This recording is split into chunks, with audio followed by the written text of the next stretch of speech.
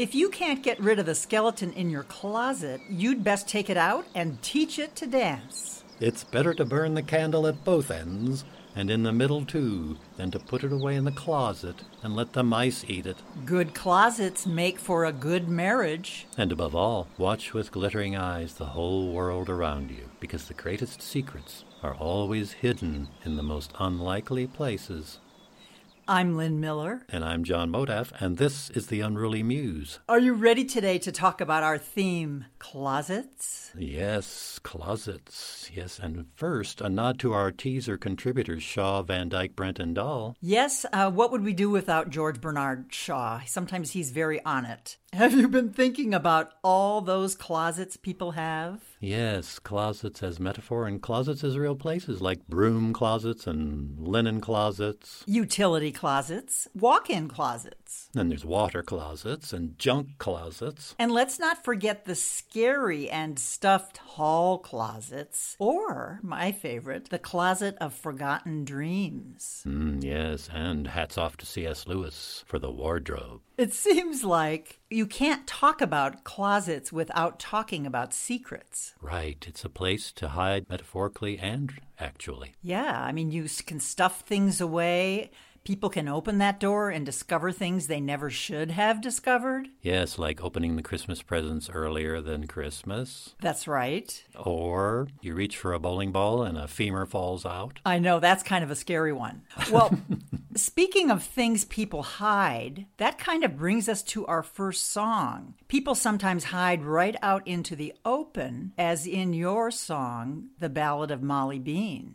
On the bloody page of history, name we've rarely seen is the Civil War combatant, a girl named Molly Bean. Some say she was a prostitute looking for a new career, so she tied her assets down real hard and cut her hair to the ears. I'm tired of working on my back, she said, I just can't get no traction.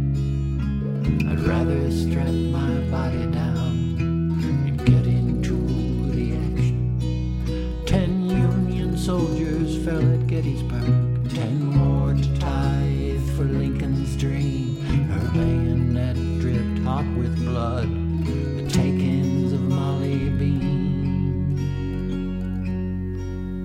In 65 they found her out, arrested her and said she spied. She told the judge, except for manhood, nothing I ever did was a lie.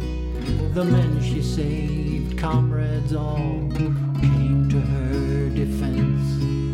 They said, hey judge, to string her up don't make no southern sense. So the gavel came down and Molly left town with the guard she'd met in prison. Then they went to Tennessee on foot, far from the derision. Every once in a while a reporter shows up, or a historian on a mission.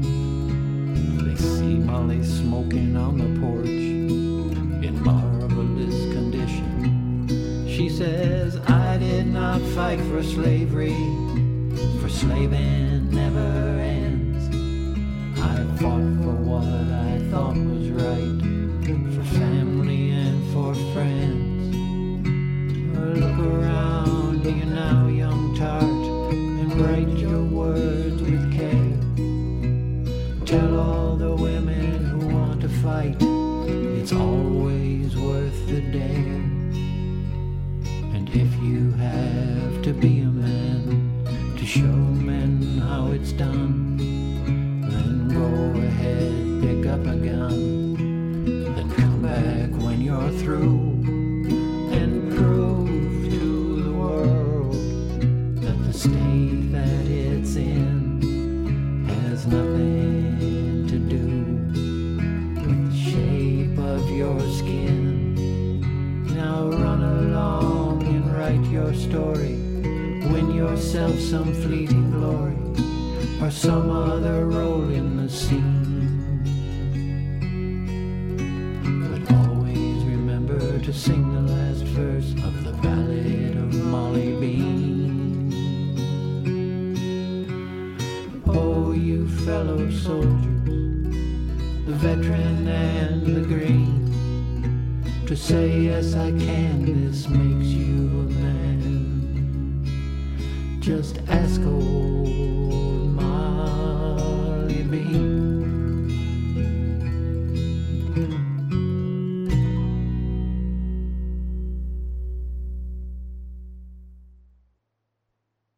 Such an intriguing song, John, and I learned a lot from it, too. Tell us about how you decided to put to music Molly Bean's story. Well, I must first admit, anyone who knows Molly Bean, a.k.a. Melvin Bean, soldier for the South in the Civil War, might realize I've taken a few liberties, as most people do.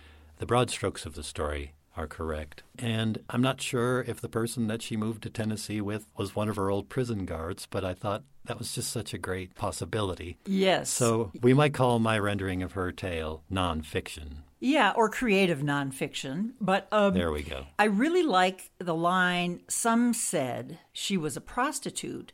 And as we know, that is often leveled at women when we wish to do something bold and different. We get called that, you know. The lowest blow at the time that you could deal against somebody. But I thought, all right, even though it may be mythical and not true of her, there wasn't any really strong contradictory evidence that I saw. And it just, in a sense, made her move that much more bold, that she went from really being, in a way, enslaved by men, or at least allowing herself to become their property momentarily, to fighting alongside them and at last getting a chance to run some of them through. Well, there's such a tradition in the 19th century, and of course the 20th, and now, but back then, about women dressing as men, cross-dressing so that they could have a bigger participation in all kinds of professions, society. I mean, she was not the first, and she was certainly not the last to do this. Absolutely. And what makes what she did a form of closeting is interesting. I think most of the time the primary meaning of closeting or becoming closeted is there's a hiding for safety or to avoid some kind of unpleasant condition or situation or judgment. In her case, she closeted her sex, and she therefore by default became a man. That's right. So she used that to her advantage right out in the open. So the hiding that she did enabled certain behaviors and situations that typically closeting we wouldn't think of. You know, she was empowered by her closeting of her sex. Well, I can't resist but bring up Virginia Woolf and Vita Sackville West, who were lovers, and in homage to Vita, Virginia Woolf wrote the novel Orlando. It's a marvelous novel of romps through time and gender changing. But back to your poem, which I have to call it a poem because it's really complex and interesting. That line, "Slavin' never ends," and that refers so much to both gender and race. I was concerned, I've got to say, because I was speaking in a complimentary fashion about a person who was fighting for the South. And so that raised the slavery question. I thought, what would she have thought, or what could she have thought about this? That wasn't what we would expect, right? Because if there were 300,000 people fighting for the South, there were probably 20,000 different reasons. That's right. And so what else could motivate somebody to fight? Well, it would, first of all, you'd have to settle the fundamental philosophical question about slavery. And for her, her answer was, it doesn't matter what we do, it never ends. Right. And that, I think, freed her up then to say, but there's still a fight here. Have to fight it. Have to. Yeah. And here we are today. I think it's fair to say that the whole metaphor of closets has to do with taking great risk in the midst of great vulnerability. I mean, people put things in the closets, or they are in the closet sexually, because it's too scary to come out. Maybe a parent will disown you if they know the truth about you. Maybe in her case, she would have been, strung up. She would have been killed a number of ways if they had known who she really was. Very impressive that she said, okay, the war's over, I'm done. She went back to being Molly at the end. And she wasn't bitter, at least the way I see her, smoking on the porch. As we talked and corresponded, we kept coming back to the hiding of things, keeping in the half-light of things. And really it was all about what is evident and what is not, and then the kinds of thinking that gets set off by that. What are people hiding? And this, to me, brings us to our first poem, The Last Detail, because sometimes the perceiver is hiding and putting someone in a closet. And not wanting, or maybe very begrudgingly or reluctantly admitting to themselves the truth of what they're seeing. Well, The Last Detail is a new poem by Jack Cooper, whom we've performed on the show before. He lives in Oregon. It was published in ABQ in print in 2021. This is his genesis. This poem was written at a time I worked as a grant writer in a school for deaf children near downtown Los Angeles. Some would say the homeless capital of the United States because of the year-round mild weather. Almost no one ever wears an overcoat in LA unless it's also their bed for the night. As it was for this woman some of us had seen before. Her life, set against an office party 2 stories above her, struck me as an embarrassing contrast itself. And he doesn't mean her life, but the fact that people are partying above a difficult life. The Last Detail.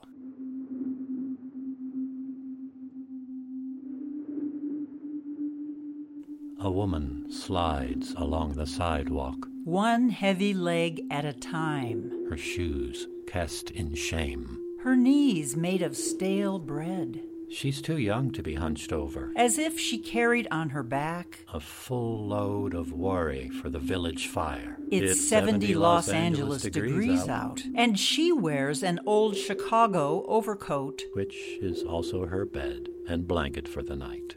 What people give her, she accepts, No longer bothering to take control. as if the world were nothing but weather. I watch from a window in my office, Where it's someone's birthday today, and there's a big white cake. with pink letters that say, and many more. More of the same, but older. Years layered onto years for the hell of it. The white getting whiter. The rich getting more of everything. There's a billionaire from Australia, Who's building a second Titanic. down to the last detail, I want to spend the money I got before I die. he said on TV. As if asking time for permission to end the world with him. Thank you, Jack. Fantastic poem. Yes. It really shows the monstrousness of this magnate recreating a past relic rather than helping people in the present, like this homeless woman that Jack is writing about. She feels ashamed in the poem, but he, as Jack pointed out to me, is who should be ashamed. He's a plunder the earth kind of person. Well, there he is in his office, and it's just an office. He's placed his narrator, his persona in this office above the city and the suffering.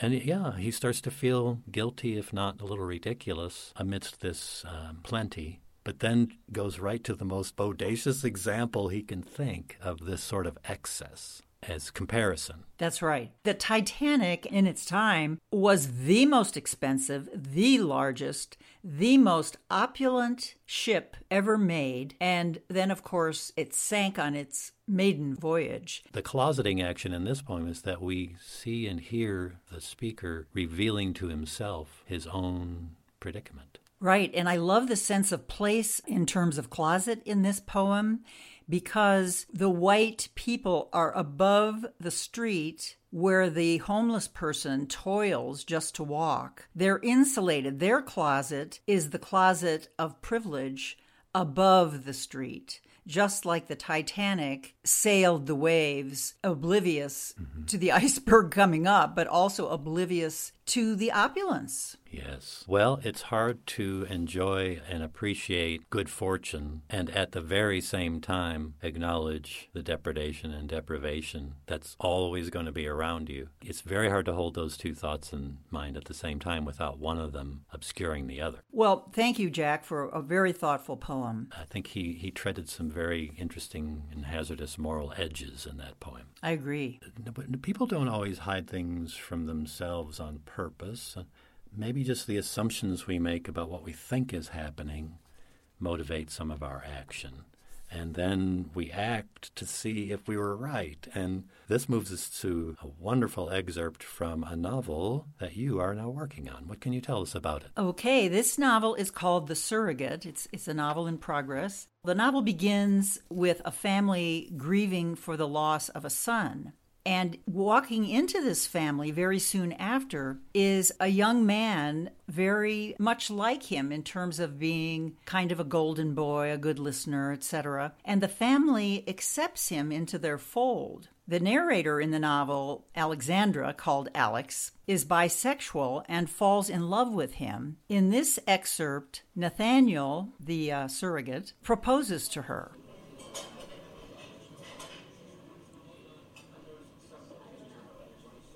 Nathaniel said, "I meant to wait until a bit later, but I have something for you." He pushed a small box toward me. Inside was a perfect emerald in a simple gold setting. I slipped it on. Maybe it needs to be half size smaller, but it's so perfect with those eyes of yours that change from gray to hazel to green. He smiled at me, his own eyes a deep blue. I guess this isn't exactly a surprise, but what do you think about getting married? To me. I was caught completely off guard. I'd never thought ahead to marriage with anyone. For a moment, I just stared at him. But I'm surprised. When he looked disappointed, I blurted, "And so happy, but..." But? I'm not sure how to put this because it's something we haven't talked about very much. My mind felt oddly blank, as it often did when I didn't know how to proceed.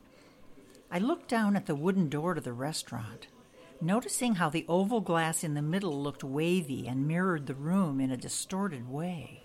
Nathaniel, waiting patiently, looked both curious and perplexed. I stared down at the tabletop. "Remember, I told you about my relationship with Nita before I met you?" He nodded.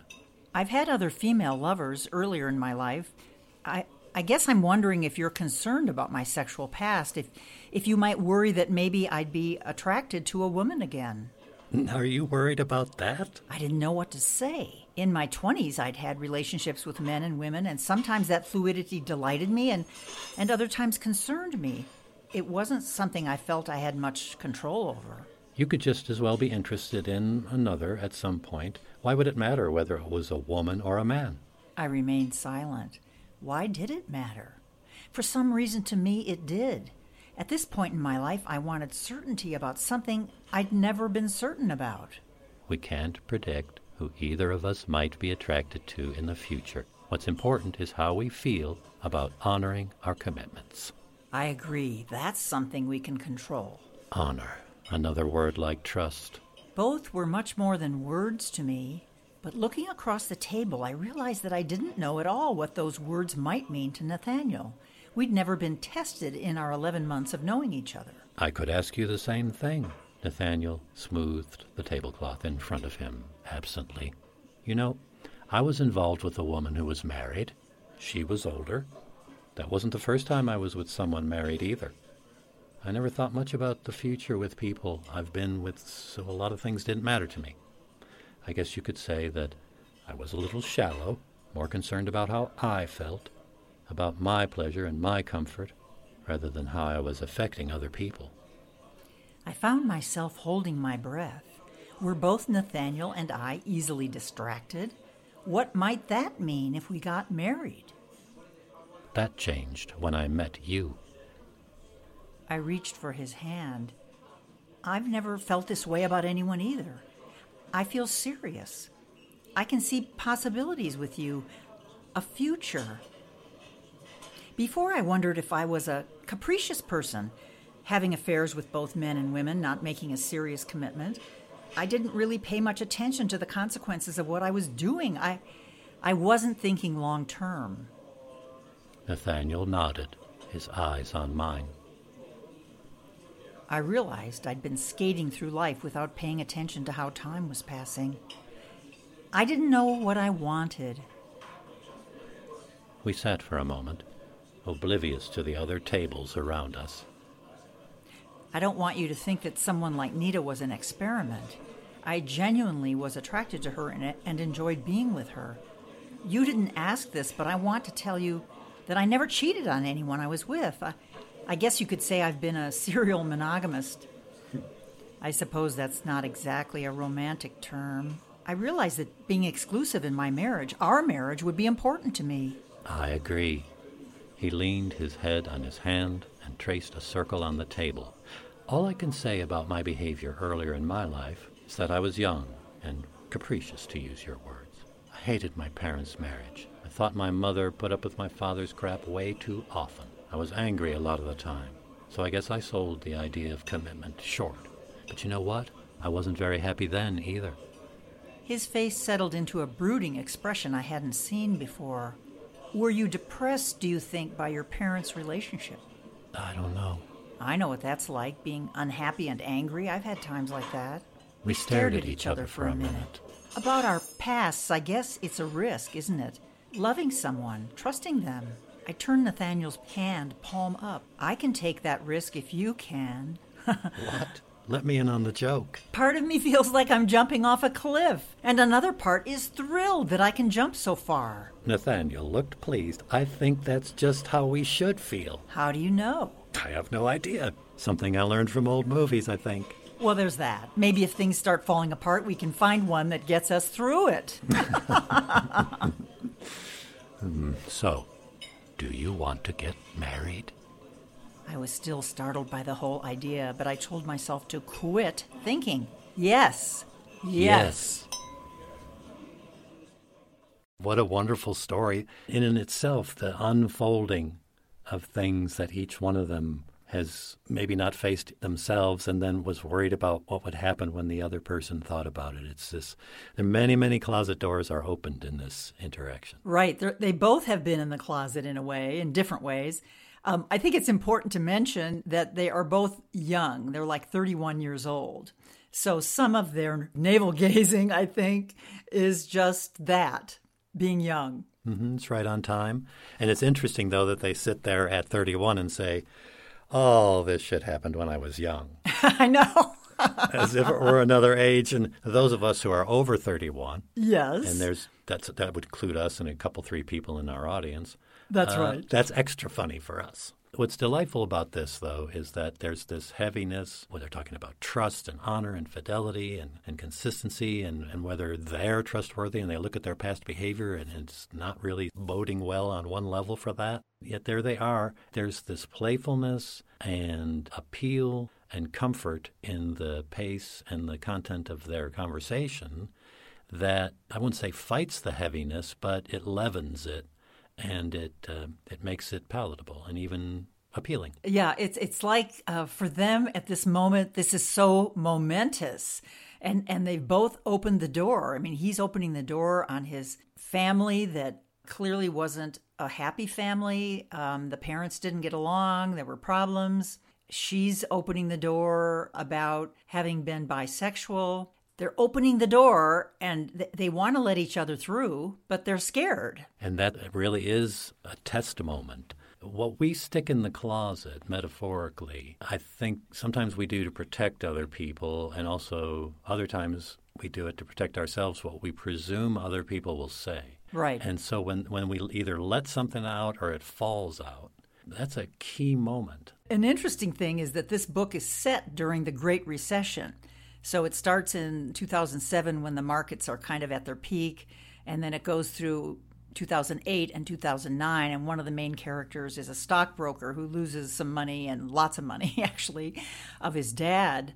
So that's another closet in the book, the trust or mistrust of managing or not finance and what that recession did to people. It kind of sent them back into the closet. It was also pre-gay marriage. And obviously, lots of gay lesbian rights were coming out of the closet at that time. Well, I think we should talk about the cat scratching at the door for food. Oh, my gosh. All right. Gosh. So demanding. Food, water. What next? We'll be right back.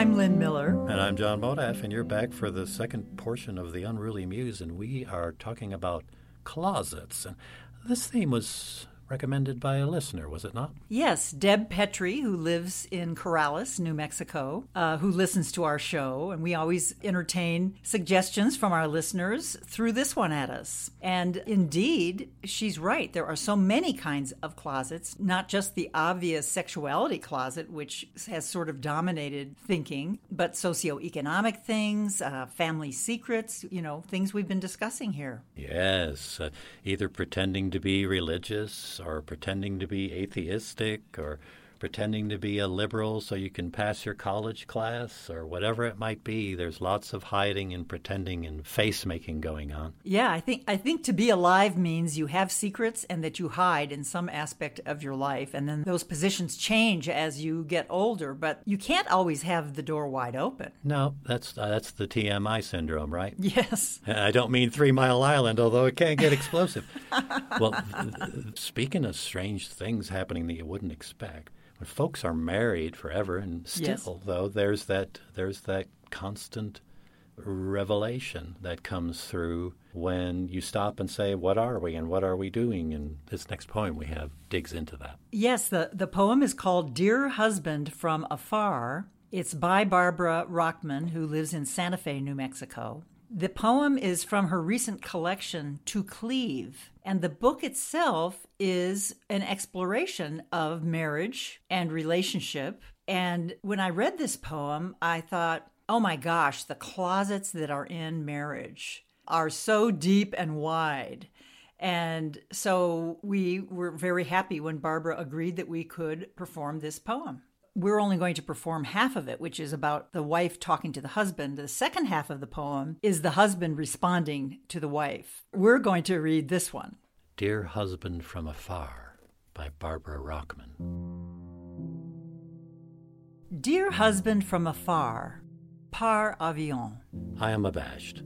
I'd prefer this missive discursive, not listed, but there is the getting through, getting right to. Enclosed, please find a slim page, width of my smallest finger, on which I have transcribed in cursive with a fine-tipped ink. Cruelties committed in marriage. Upon opening the arrow envelope, out will fall a miniature page which, hitting the floor, will curl into a tight scroll the way a spider furls to hide. And shelter. You will flick or toothpick wide what will resist my list. Which requires not forgiveness, with thumb pressure unwind. Spread tight, it reminds you of my wrongs. It is my confessional. My chagrin, my humbling. This is bumbling preface to the mission. A public list, missive of my misdoings. Frequent eye-rolling which interprets you unworthy. The hurry-up my hands do to urge you to your tale's crescendo. Refusal to face you full frontal, especially upon arrival, as, oh, he's home, ho-hum. Countless, the turnings from your touch in the lair we share. I recoil. Practice of interruption. Omission of affection. Deletion of praise. This is phase 1. Uno. Mere shred of what might further this endeavor. Rebuttal is expected. I ask you, am I a liar of the long marriage? Pretender to ardor? Hypocrite of love? You have a likely list to ensue. If this diction seems archaic, florid, and distant, not consensual, it is all I can flourish to disengage from love's long fallacy. To face the plain and painful, I pursue it through an altered tenor. Husband of multiple decades, I promise nothing, know not my intention, nor my capacity for retention, tenir in French. I learned the tenses. In marriage, I need a lesson. I am a mess of nerves, worry that what retains us, house, health, insurance, daughters grown, the dogless rooms, is fiction.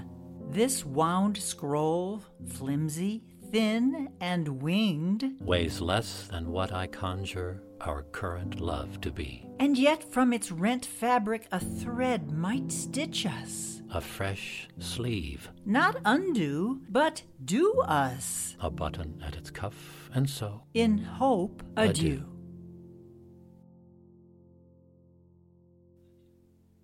Well, that's just marvelous, Barbara.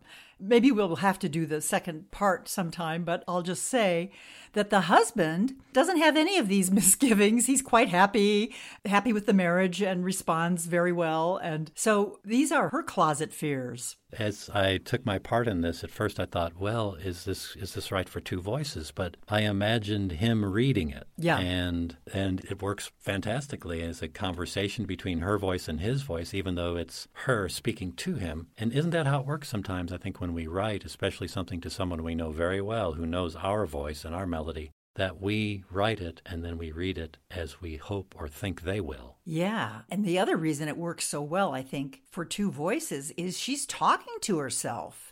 You know, on the one hand, on the other hand, she's looking at herself really closely in that divided way that we do in our minds. Mm-hmm. But that list that her misdoings that she lays out there is a great example of something we talked about, or it illustrates something we talked about earlier, in that something that we think has been offensive or being worthy of being hidden or apologized for wasn't any problem at all.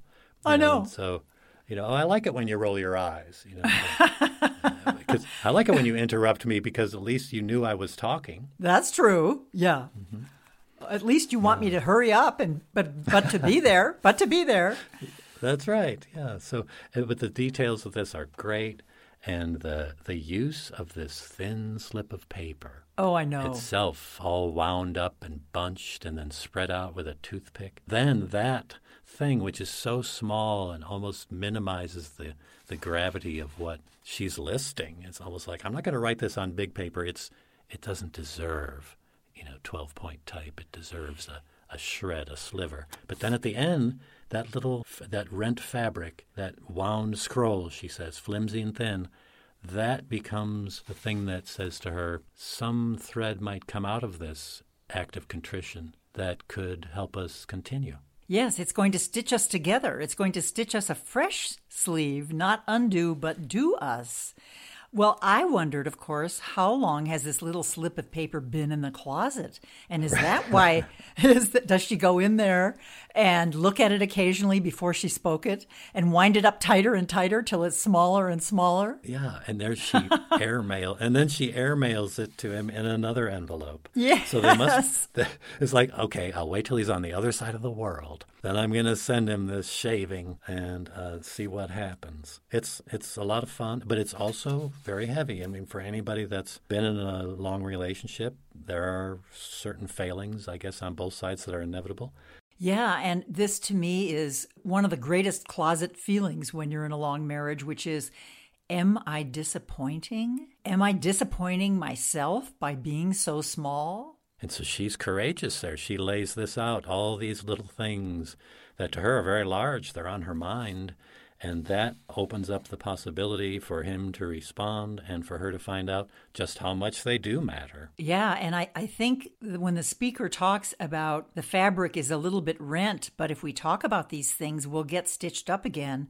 That really is the secret to a long marriage. Do not keep these feelings in the closet for too long. Get them out there. Like in your story where he says, you're worried about that? Yeah, right. It's like this huge thing that's been troubling her, and he's thinking, good God, there are far bigger things to worry about. Well, closet as a metaphorical space is a huge universe all its own. But closets are real spaces too, really tiny little rooms where everything that doesn't have another place goes.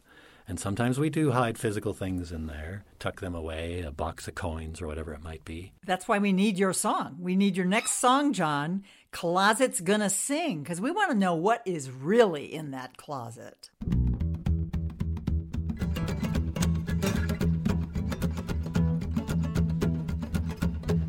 Teddy bears, lawn chairs, dustpans, beer cans, wool coats, plastic boats, vacuum cleaners, carabiners, tennis rackets, shelf brackets, empty kegs and wooden legs. Yeah, we've got everything. Yeah, we've got everything. Don't you bring a thing, 'cause we got everything. 'Cause it's gonna sing, yeah, we got everything.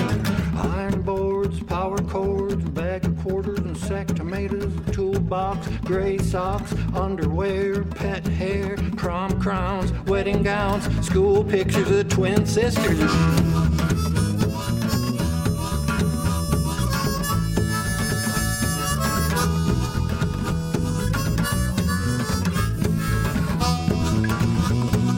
Fishing poles, dad's parole, tax forms, peppercorns, ad-libs, baby bids, Play-Doh, a dog named Joe, mouse traps, road maps, stacks of money and jars of honey. Well, we got everything, yeah, we got everything. Don't you bring a thing, 'cause we got everything. 'Cause it's gonna sing, yeah, we got everything. We got love letters, Irish setters, funny hats, baseball bats, chainsaws, bowling balls and memorabilia, a place to feel you, table sections, stamp collections, an old bassoon that's out of tune. Yeah, we got everything, yeah, we got everything.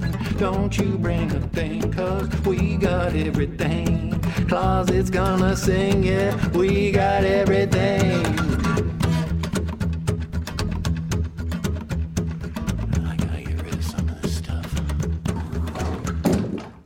You have made the closet talk, John. Closet's going to sing, and hats off to Johnny Cash for his great song, I've Been Everywhere, which I was doing, I wouldn't say a parody of, but I borrowed wholesale. So thank you, JC. Well, what I loved was road maps in the closet, and I was thinking, oh my gosh, is in the closet the desire to travel or some bad trip that the map to the bad trip gets shoved in the closet? I mean, yeah. Talk to us about the big job that closets have, John. Part of what goes in there are things that used to be essential, like a road atlas, that are obsolete, but we still don't want to let go, right? Like you can go online and use dictionary.com, but I bet you've got a dictionary stashed away somewhere. Right. And it's like the phone book. We actually keep a phone book, and guess where we keep it? By the phone, in a drawer that almost never gets opened. Yeah. And that's another little closet, things that might be useful. So that's one thing that goes in there. But then all other kinds of stuff. It's not a room that gets cleaned very often, so that's why you've got pet hair and all kinds of other weird stuff in there. But yeah, it's such a cool room, the typical hall closet or home closet, and people talk about it with an interesting reverence because of the strong metaphorical condensation around the word, but also because in a person's house next to the medicine cabinet, I think the closet is one of those private spaces where we really don't want people digging around too much. Well, and the other thing is that human beings have to compartmentalize or we would be overwhelmed all the time by all the perceptions, all the news, all the stuff being thrown at us. Right. So the closet really is an important way. I mean, metaphorically, it's the way we put some things out of view so we can focus on others. And it's the same thing with the objects, especially as Americans who are living in the relative lap of luxury in world history. We've got more stuff than we know what to do with. And so what do? Well, I'll stick the vacuum cleaner next to the bowling ball, next to a golf club, next to a stuffed animal, next to school pictures, next to all the other stuff that's in there, just because I don't know where else to put it. In this song, the closet gives it up. It says, look at all this stuff that we've got. And in a way, it's a little bit of a celebration of abundance that we can stash away all of these things. And then a little bit of a satire. We have to do a show on the landfill. Well, you know, it might come to that. It depends on how trashy we want to get on the Unruly Muse. I love how you call the song a satire. I really was surprised that I could talk about closets in a song because it's just such a nasty word. It's just poetically and you know, melodically, it's just not a whole lot to work with. But as soon as I remember Johnny Cash's song, which is a list of places he's been, I thought, great, we can just list stuff that's in the closet. And then it just basically took care of itself. Well, I think we should think about what we will follow the closet with. And we certainly have talked about next time exploring the complicated word faith. And what we're going to try to do is tread through that territory of faith and attached terms and achieve something that very few people in history have achieved. and that is not pissing anybody off. Well, that'll be amazing. I mean, first of all, we hope we occasionally piss people off, but... Well, we haven't tried. No, we haven't even tried. That's the sad part, or the good part. Is that the good part? Well, we will explore the ways we show faith and have faith. And you've got to have some faith or you don't get through life, right? Mm-hmm. And it doesn't always have to do with religion. No, not at all. That's what's going to be fun about the episode, I think. Well, we really hope that we get some listener response about our Closets episode. Please get in touch with us on theunrulymuse.net. And you can listen to the podcasts there, but you can also get connected up to emailing us there and let us know what you think. We love it. And before we go, I want to give a quick thank you to my brother Dan Modef for that mandolin work on the Ballad of Molly Bean, and to Beautiful. our buddy Dave Merrill out in Virginia, who blew some mean harmonica on Closet's Gonna Sing. Thank you, boys. Thank you very much, boys. We've been listening to The Unruly Muse. Till next time. I'm John Modef. And I'm Lynn Miller.